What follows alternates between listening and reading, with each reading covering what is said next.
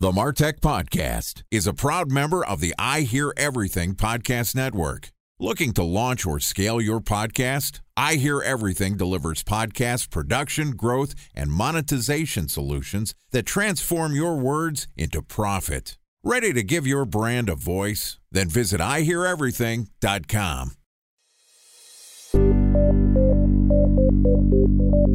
From advertising to software as a service to data. Across all of our programs and clients, we've seen a 55 to 65% open rate. Getting brands authentically integrated into content performs better than TV advertising. Typical lifespan of an article is about 24 to 36 hours. If we're reaching out to the right person with the right message and a clear call to action, then it's just a matter of timing. Welcome to the Martech Podcast, a Ben J. Schaap LLC production. In this podcast, you'll hear the stories of world-class marketers that use technology to drive business results and achieve career success. We'll unearth the real-world experiences of some of the brightest minds in the marketing and technology space so you can learn the tools, tips, and tricks they've learned along the way. Now here's the host of the Martech Podcast, Benjamin Shapiro. Welcome to Women in Martech Week on the Martech Podcast. This week, we're talking to 7 successful lady marketers to understand how they've navigated their way up the corporate ladder to become some of the most prominent female marketers in the Martech community. Joining us today is Mary Beth McCabe, who is the owner of Sun Marketing, which is a media and marketing agency that serves growth-hungry companies in mobile marketing, Hispanic, solar, and the travel industry. And Mary Beth is also an associate professor of marketing at the National University's MBA program. Prior to her current roles, Mary Beth cut her teeth as a radio and television executive. Okay, here's our interview with Mary Beth McCabe, owner of Sun Marketing. Mary Beth, welcome to the Women in Martech Week on the Martech Podcast. Thanks, Ben. Nice to be here. It's great to have you. It's always exciting to talk to a woman with a long track record of success in marketing, and we're excited to share your story with the entire Martech community. That's great. Let's do it. Let's start off at the beginning and just talk a little bit about how you got into this profession of marketing. It was through the creative aspects of marketing that interested me. My first class in advertising in college really got me excited about what I could do. I was really focused on a career in broadcasting. My role models were Barbara Walters and other journalists. So when I had a chance to really dive into advertising and see the opportunity for creativity, I jumped at that. So going all the way back to your time as a student, did you say you had a communications degree or was it a marketing degree? Yes, it was communications degree. I was the morning disc jockey at a top 50 market, top station in the market. So I had the gig every morning. And that was a wonderful experience as a college student. So you actually, while you were in college, were working as a disc jockey, hosting a radio show. Absolutely. This was the late 70s and rock and roll, and couldn't be more fun than being in Southern Ohio. WKRP Cincinnati was the top show of the TV day. It sounds like a hotbed for some rock and roll activity, late 70s, lots of classic rock bands now. I'm sure they weren't considered classic rock then. Tell me a little bit about why you saw an overlap between communications and marketing. So the way that the stations run is by advertising. So I saw the opportunity to jump into that, especially when I saw my prospects for becoming the talent were going to be shaped by a program director who may or may not be in the same city as me. I really saw the future of that. And I thought, well, I really need to get into sales. So I got myself into a sales position in Chicago, first at a radio station and then at a television station. So this was my first steps into the executive ranks from being a talent. And that was in the late 70s. So early on, while you were in college, the experience you had as the talent, as the content creator for a radio station, led you to believe that there wasn't a big future for you. So you decided, just for practical stake, to move into advertising. When you were starting to work as an account exec in Chicago in the late 70s, early 80s, talk to me about what that experience was like. And was it a role that a lot of women were in, or were you one of the only women in that role? I certainly was the first in just about every place that I worked at. the TV station, the radio station, and even when I came to San Diego a few years later, I was the first and the only woman in many of those jobs. Of course, other women came along later on, but it was tough to break through and to convince the people that I worked with that I could do it. It really wasn't a struggle to convince the clients, but it was my peers that felt there was no place for a woman in this field. And some of them were right in my face telling me that. I would be remiss if I didn't say that there wasn't one of my favorite movies that is covering almost this exact topic, which is Anchorman with Ron Burgundy and with Will Ferrell talking about, a woman broadcaster in San Diego coming onto a TV show. Obviously, that is a comedy, and I don't mean to make fun of the story that you're telling, but this is a storyline that has been talked about publicly in comedies and famous movies. Yeah, how ironic that it's from San Diego. Yeah, exactly. So I think I just had innovator written on my forehead somewhere. That has to be what it is. And so when you're, a groundbreaker in your industry, you're in Chicago, and eventually you're working your way to San Diego as an account exec working for television stations. Talk to me about some of the things that you did that helped you be successful and break beyond just being the only woman in the field. How did you earn business results despite the adversity you were facing? Well, what's nice, Benjamin, is if you are in sales, you don't have to ask for a raise. You are basically on commission. So whatever you bring into the house, you're paid upon that. So I was able to feel that that was one way that I could at least build my credibility, build my responsibility, and then build my income. So I felt that even if they took, and they did this several times, they would take all the accounts that you brought in, they would take them away from me.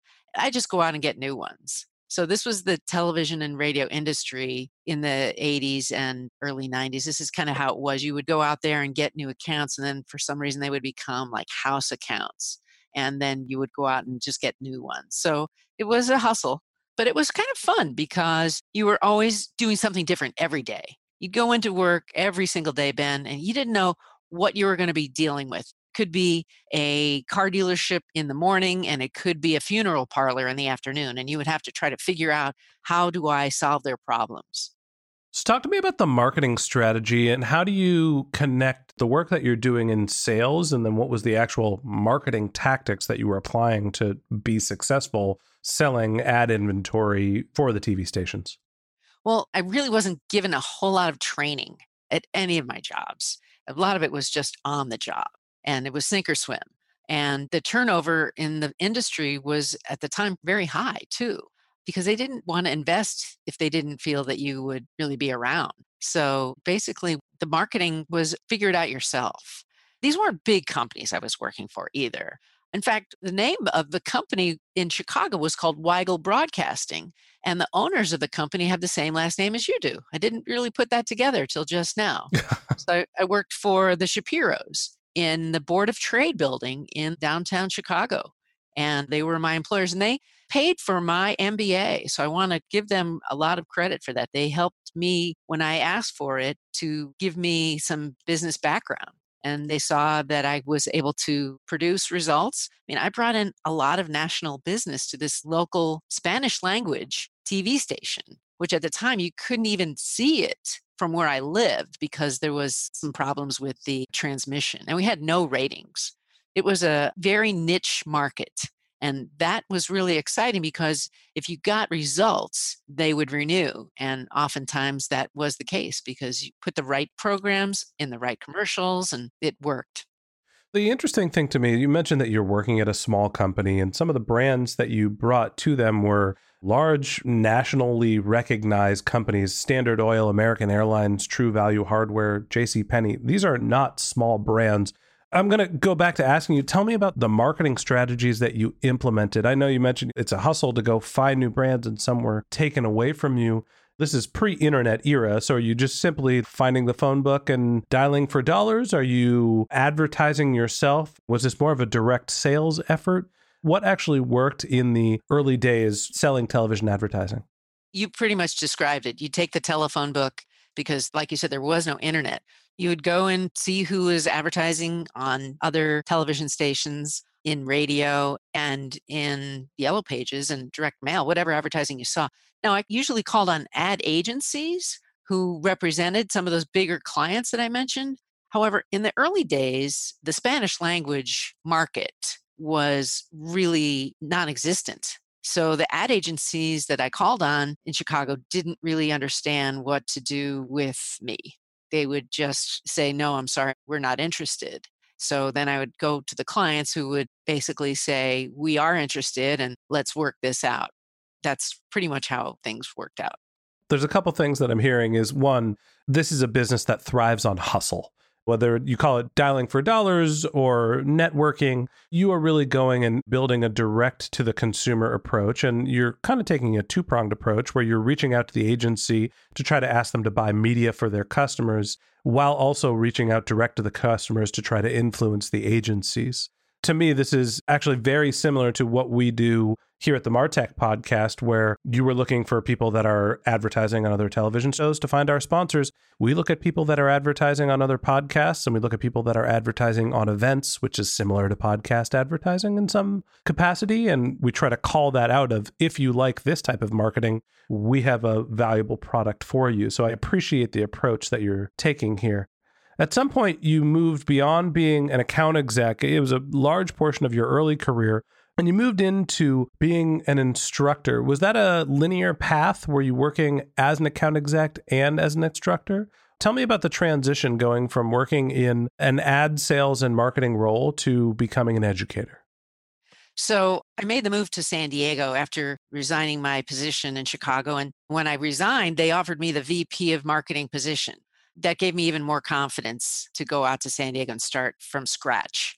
So this brand new station opened up a few months after my arrival, and they were owned by a university. And I was qualified as an employee. So the dean of the university encouraged me to go for my PhD. And I said, that's not something I want to do. But he convinced me to just take one class. So before you knew it, I was taking classes on a regular basis and combining that with my sales work. Then I got the bug. So actually, I started my own course at a restaurant. I said, I would like to just tell advertisers how to get on TV. So it was serving two needs. It was giving me some experience in a quote unquote classroom, but I was also getting clients. And this was in the early 90s. So that led to some of my other clients who invited me to be in their classrooms and guest speaking. And I started with a community college, creating a course in advertising, and then went to UCSD Extension. And all this time I was still working at the TV station, bringing in new business. And before you knew it, it was in 1988, I think, when I got my doctorate in business. And then I stayed at the TV station until 93. And then I started my own company. So I want to talk about the overlap here. You're working in what I would consider more of what sounds like a sales role, and yet you're going through a doctorate program as a PhD. So you're a student and you're teaching at the same time. Talk to me about the balance of your paying job, your academic endeavors, and then becoming an educator at the same time. Doesn't sound like you had a lot of time for a personal life during that period. I didn't have as much overlap as it might sound. I was putting in at least 60 hours a week at the job in sales. And then I would teach maybe for a semester, and then I would be a student for the next semester. So it was not necessarily overlapping. Okay. You weren't burning the candle too much at both ends. It sounds like all three ends in this example, if that's even possible. But the cool thing was, I want to point out, if anybody is thinking about going on for additional education, I was fortunate in being guided to get a contract with the National Association of Broadcasters, who published my dissertation. That was a real coup because I published about the strategic changes in the television industry, and they wanted it. So it was a good step forward to be recognized by the NAB. All right. So you're working in ad sales. You're learning a lot about the advertising industry. You're both a student and an educator at the same time, or you're volleying back and forth between those two experiences. And at some point here, you decide to branch out on your own and start your own company. Talk to me about the process of leaving the ad exec role that you had, and why did you decide to start a marketing company? It wasn't an easy decision, but I had a mantra, and it was, you can't keep one foot on first and get to second. That really motivated me. So I saw the future of the internet. I had a great experience seeing what bulletin boards were and what they were going to be as an internet startup. So I put my stake in 93, and my first client other than the NAB was a internet startup company. This is before we even heard of the word ISP. So I saw the opportunity that television advertisers would then be going to this new media, whatever it was, eventually. I didn't know when that was going to happen. Now, this was 25 years ago. So lots happened in between, but I saw that it was going to happen someday. And I thought the sooner I get into this, the more fun I'm going to have. And it really has been quite a fun ride. So I sold banner ads in 93. And some of those companies became some of the larger digital marketers in the very early days. I don't know anybody who sold a banner ad before that. It wasn't even WWW. It wasn't supposed to be commercial back then. The thing that sticks out to me is there's a trend here where a lot of what you're doing is you're leveraging the experiences that you have. You're volleying that forward, seeing where the trends are coming. So when you were early on in radio, you saw that there wasn't really a big opportunity for the talent, so you decided to get into ad sales. When you were in ad sales, you were able to learn a lot about the television industry, which volleyed you on some level into a parallel career as a student and an educator. And then eventually you use those experiences of learning marketing, understanding the television advertising, and seeing that there's a trend coming on the horizon to start learning about digital marketing and advertising. A special thanks to our presenting sponsor, Mutinex. Ready to take your team from I think to I know? Then join brands like Samsung, ING, and Asahi who make better marketing decisions with Mutinex. Mutinex Growth OX, the marketing mix modeling platform that makes measuring ROI fast, easy, and cost-effective. Request a demo at mutinex.co. That's MUTINEX.co. Time for a 1-minute break to hear from our presenting sponsor, Mutinex.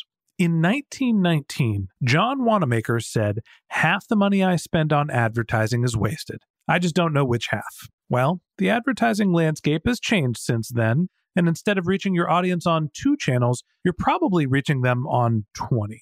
Turns out John didn't know how easy he had it. But that doesn't mean that you should give up on striving towards marketing effectiveness. No matter how complex your marketing strategy is, Mutinex Growth OX is the market mix modeling platform that measures the impact of marketing on your bottom line. Mutinex's market mix modeling platform calibrates your insights against the latest market conditions so you can make media and marketing investment decisions confidently and quickly.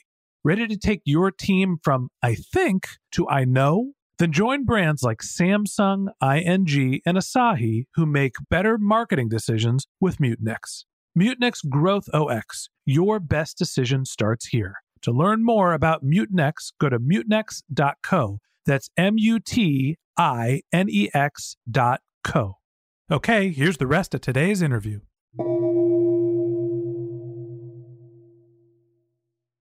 Early on, you're selling banner ads. Talk to me about how your company has evolved over a 25-year span. How did you go from selling the earliest of early banner advertising to what you're doing today? Well, Ben, there's a lot of failure along the way. I just want to make that really clear. And for those who are listening who are in that failure stage, I want to encourage you to fail fast. And that's what I did. So those banner ads were sold, but I mean, we were talking about pennies per day for what people were buying, and there was no way to scale that. There's no generating. So I was making nothing. But I saw the fun and I saw the potential. So there's definitely some good and some bad. You have to be willing to fail, and I was. So I actually failed a lot. The first few times as an entrepreneur, I really didn't know where I was going to go. So I took a step backwards and I looked at what I did that was successful. And one of those things was the Hispanic marketing.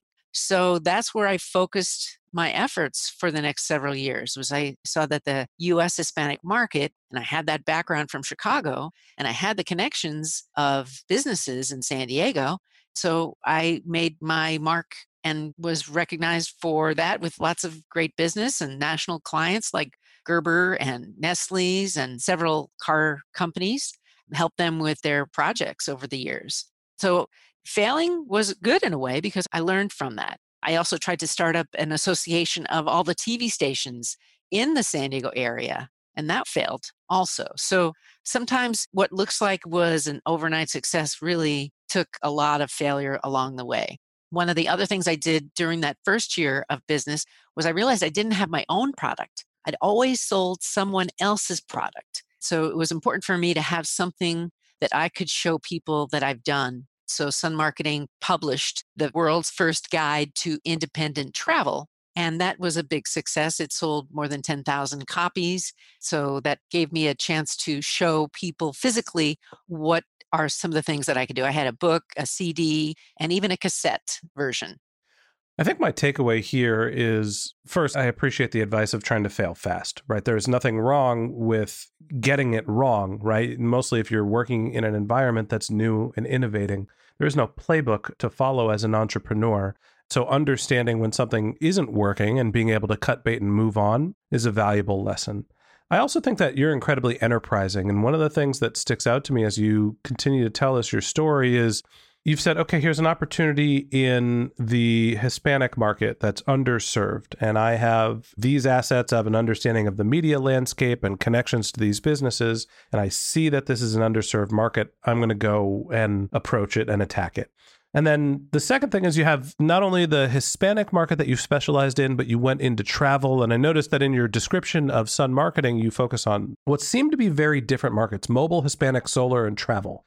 So you've clearly picked off these niches that are potentially underserved at times. Tell me about how you are developing these specialties and how are you managing to work in things that are what seem to be very different. Like, I don't see a lot of connection between the Hispanic market and the mobile market, or the solar market and the travel industry.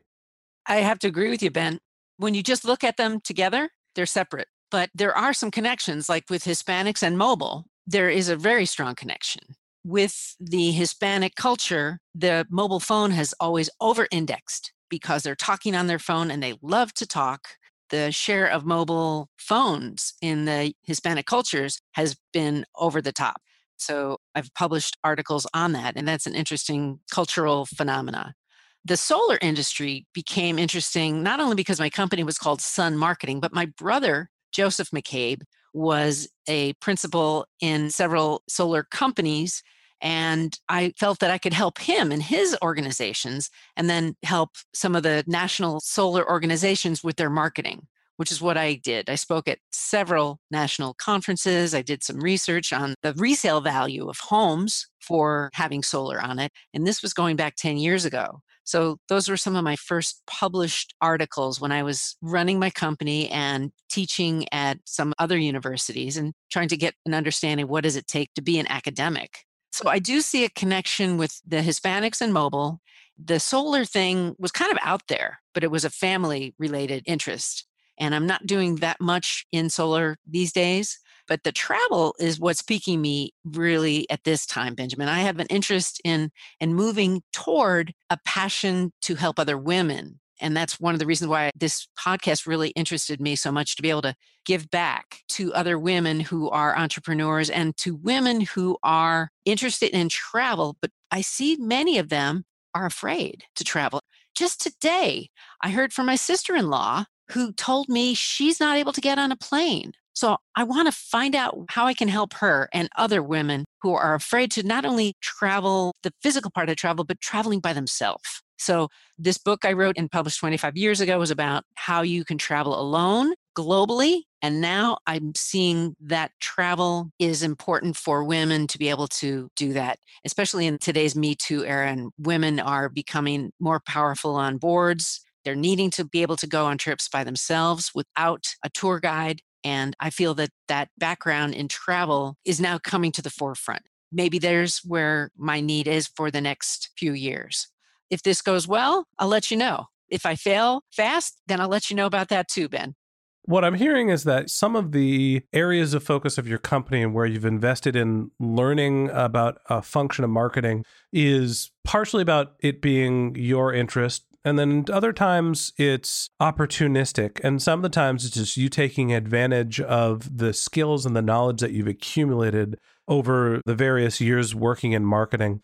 I know that you're also an associate professor, which news to me is a full-time professor. An adjunct professor is a part-time professor. Correct. I confuse the two of those. So talk to me a little bit about how you've managed to develop your own agency. You've specialized in multiple relatively disparate topics, and then in parallel, you've become a full-time professor. Talk to me about the transition from focusing solely on running an agency to both running an agency and becoming a full-time professor. So in 2008, we faced a crisis in the marketing field. And for those of you who were working in the field, you knew that the recession hurt us financially. And I was doing mostly media buying for Hispanic Americans. And I saw that my revenues in that were maybe not going to be sustainable. And when the opportunity came to move into a job full time, as well as keep my own company rolling, I said, this would be a good move for me. Plus, I got some additional health benefits. So practically speaking, I do still own my company and I still have clients even from many, many years ago that I'm still serving, and they're very satisfied. But I'm able to also put my energies into helping with administrative tasks as well as teaching tasks. So currently I'm teaching a mobile marketing class, and I'm just using what I've learned through all of my marketing skills to be able to apply today's students with what they're going to need tomorrow. And I think that's always been a constant. It's trying to think strategically about what environmental changes are happening that are going to impact us in the future. And I don't have a crystal ball, Benjamin, but I definitely see that mobile is the future of our marketing community. Because if you look and see what revenue mobile is bringing in terms of the digital space right now, and our MarTech audience would be very interested in pursuing that. I surrounded myself with mobile marketing experts over the last 8 years. And I just see the shift in where digital has come from and where it's going. So with everybody owning a phone or two, and the experience of being always on is becoming part of our behavior, this is the most important focus for the future. So that's where I want to be. So as you've transitioned from being one of the first female executives in the television industry to being a doctorate student to running your own agency and now focusing on being an educator and a professor, what skills have you learned along the way that you've consistently applied to help you be a success in all of the various roles you've had? I'm still learning these skills. I'm being challenged all the time to change. And I think this is the biggest skill that I could keep focusing on, is being willing and accepting of change. This is the one constant that so many of us resist. And I hope you agree with me on this, that the more we are accepting of change and try to embrace it, the good parts of it, and if we can be willing to make those changes, we're going to be able to communicate better with others in the future. And I think we're going to have a better toolbox, so to speak, down the road. So I was talking to my students last night. Here's an example. They're telling me that they want to use QR codes. They want to build a digital agency, and they are going down the rabbit hole, so to speak, in QR codes. And I said to them, yes, QR codes are great. And for the last 6 years, we've been talking about why they're so important. But what problem does it solve? Once you've figured that out, then you will be able to be the answer to your potential clients' needs. To answer your question, yes, being able to change, being able to solve problems for others, and being willing to be wrong are 3 important skills, I think. I think that what you're saying about understanding that change is a constant, and you've shown that through your career, through the reinvention, being a woman in sales, being a student, being an agency owner, being an educator, even though it's over a long period of time, you've constantly evolved to take your skill set, that drive and hustle that you've had from the beginning, and collect all of these experiences and be able to push them together. As you reflect back on your career and the different experiences that you've had, what advice do you have for the younger generation of marketers? What can they do if they want to follow a career path, work in marketing, and potentially even become an educator themselves? One of the best things that they can do is to travel. And I say that because that was one of my early memories. I was brought up in New York, and when I was 15, we moved to Chicago, and I was devastated But 3 months later, I bought my own ticket and my father dropped me off at O'Hare Airport and he let me take care of myself. He just let me go. And I remember that those first steps out of the car, walking into the world's busiest airport. But yes, I could do this at 15. And I spent 3 weeks in New York at friends' houses. Those experiences, walking around New York City and learning how to travel and how to get by on your own, are going to be so valuable to other people. So whether you're traveling to the next state or to a foreign country and learning another language, will really be of benefit to you down the road, because you'll be able to put yourself into someone else's mindset, into someone else's culture, into someone else's experience. And therefore, your experience as a marketer will be enriched past your own set of eyes, and your blinders will be removed. Yeah, I think be open to experiences outside of the ones that are in the environment that you're used to being in. Challenge yourself, see the world, understand different perspectives. And the next thing you know, you might be a specialist in Hispanic marketing and solar and the travel industry altogether. So, Mary Beth, let me just say, I appreciate you sharing your career path with our audience. I think that it's an inspiring one, and how you've been able to reinvent yourself through multiple different careers. So thank you for coming on and being our guest. Well, Ben, it's been my pleasure. And I thank you so much for the invitation. And I encourage travel and exploration. And I just wish you the much success in this podcast. Thank you. Thank you so much. Okay, that wraps up this episode of the Women in MarTech Week on the MarTech Podcast. Thanks again to Mary Beth McCabe, the owner of Sun Marketing, for joining us. If you'd like to learn more about Mary Beth, you can find a link to her LinkedIn profile in our show notes. You can contact her on Twitter, where her handle is Mary Beth McCabe, MarybethMcCabe, or you could visit her company's website, which is sunmarketing.net. A couple of links in our show notes that I want to tell you about. If you didn't have a chance to take notes while you were listening to this podcast, don't worry about it. We've got you covered. Just head over to martechpod.com, where we have summaries of all of our episodes and contact information for our guests. If you're a subscriber to the MarTech Podcast, thanks for being a member of our community. We always want to hear from you. So we created benjshap.com/question, where you can send us your topic suggestions or marketing questions, which we'll answer live on our show. Of course, you can always reach out on social media. My handle is benjshap, BenJSHAP, on LinkedIn and on Twitter. And if you haven't subscribed yet and you want a weekly stream of marketing and technology knowledge in your podcast feed, we're going to publish an episode every day during the work week. So hit the subscribe button in your podcast app and we'll be back in your feed tomorrow morning. Or if you'd prefer to have our content delivered to your inbox, we have a once-a-week newsletter with links to an audio player, episode summaries, and our guest contact information. To have more MarTech in your inbox, go to benjshap.com/newsletter to subscribe. Okay, that's it for today, but until next time, my advice is to just focus on keeping your customers happy.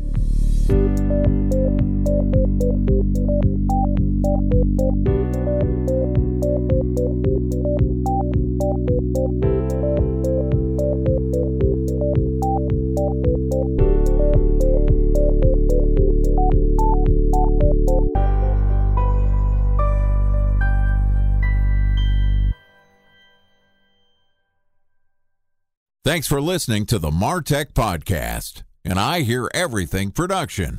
Looking to launch or scale a podcast like this one for your brand? Then visit iheareverything.com.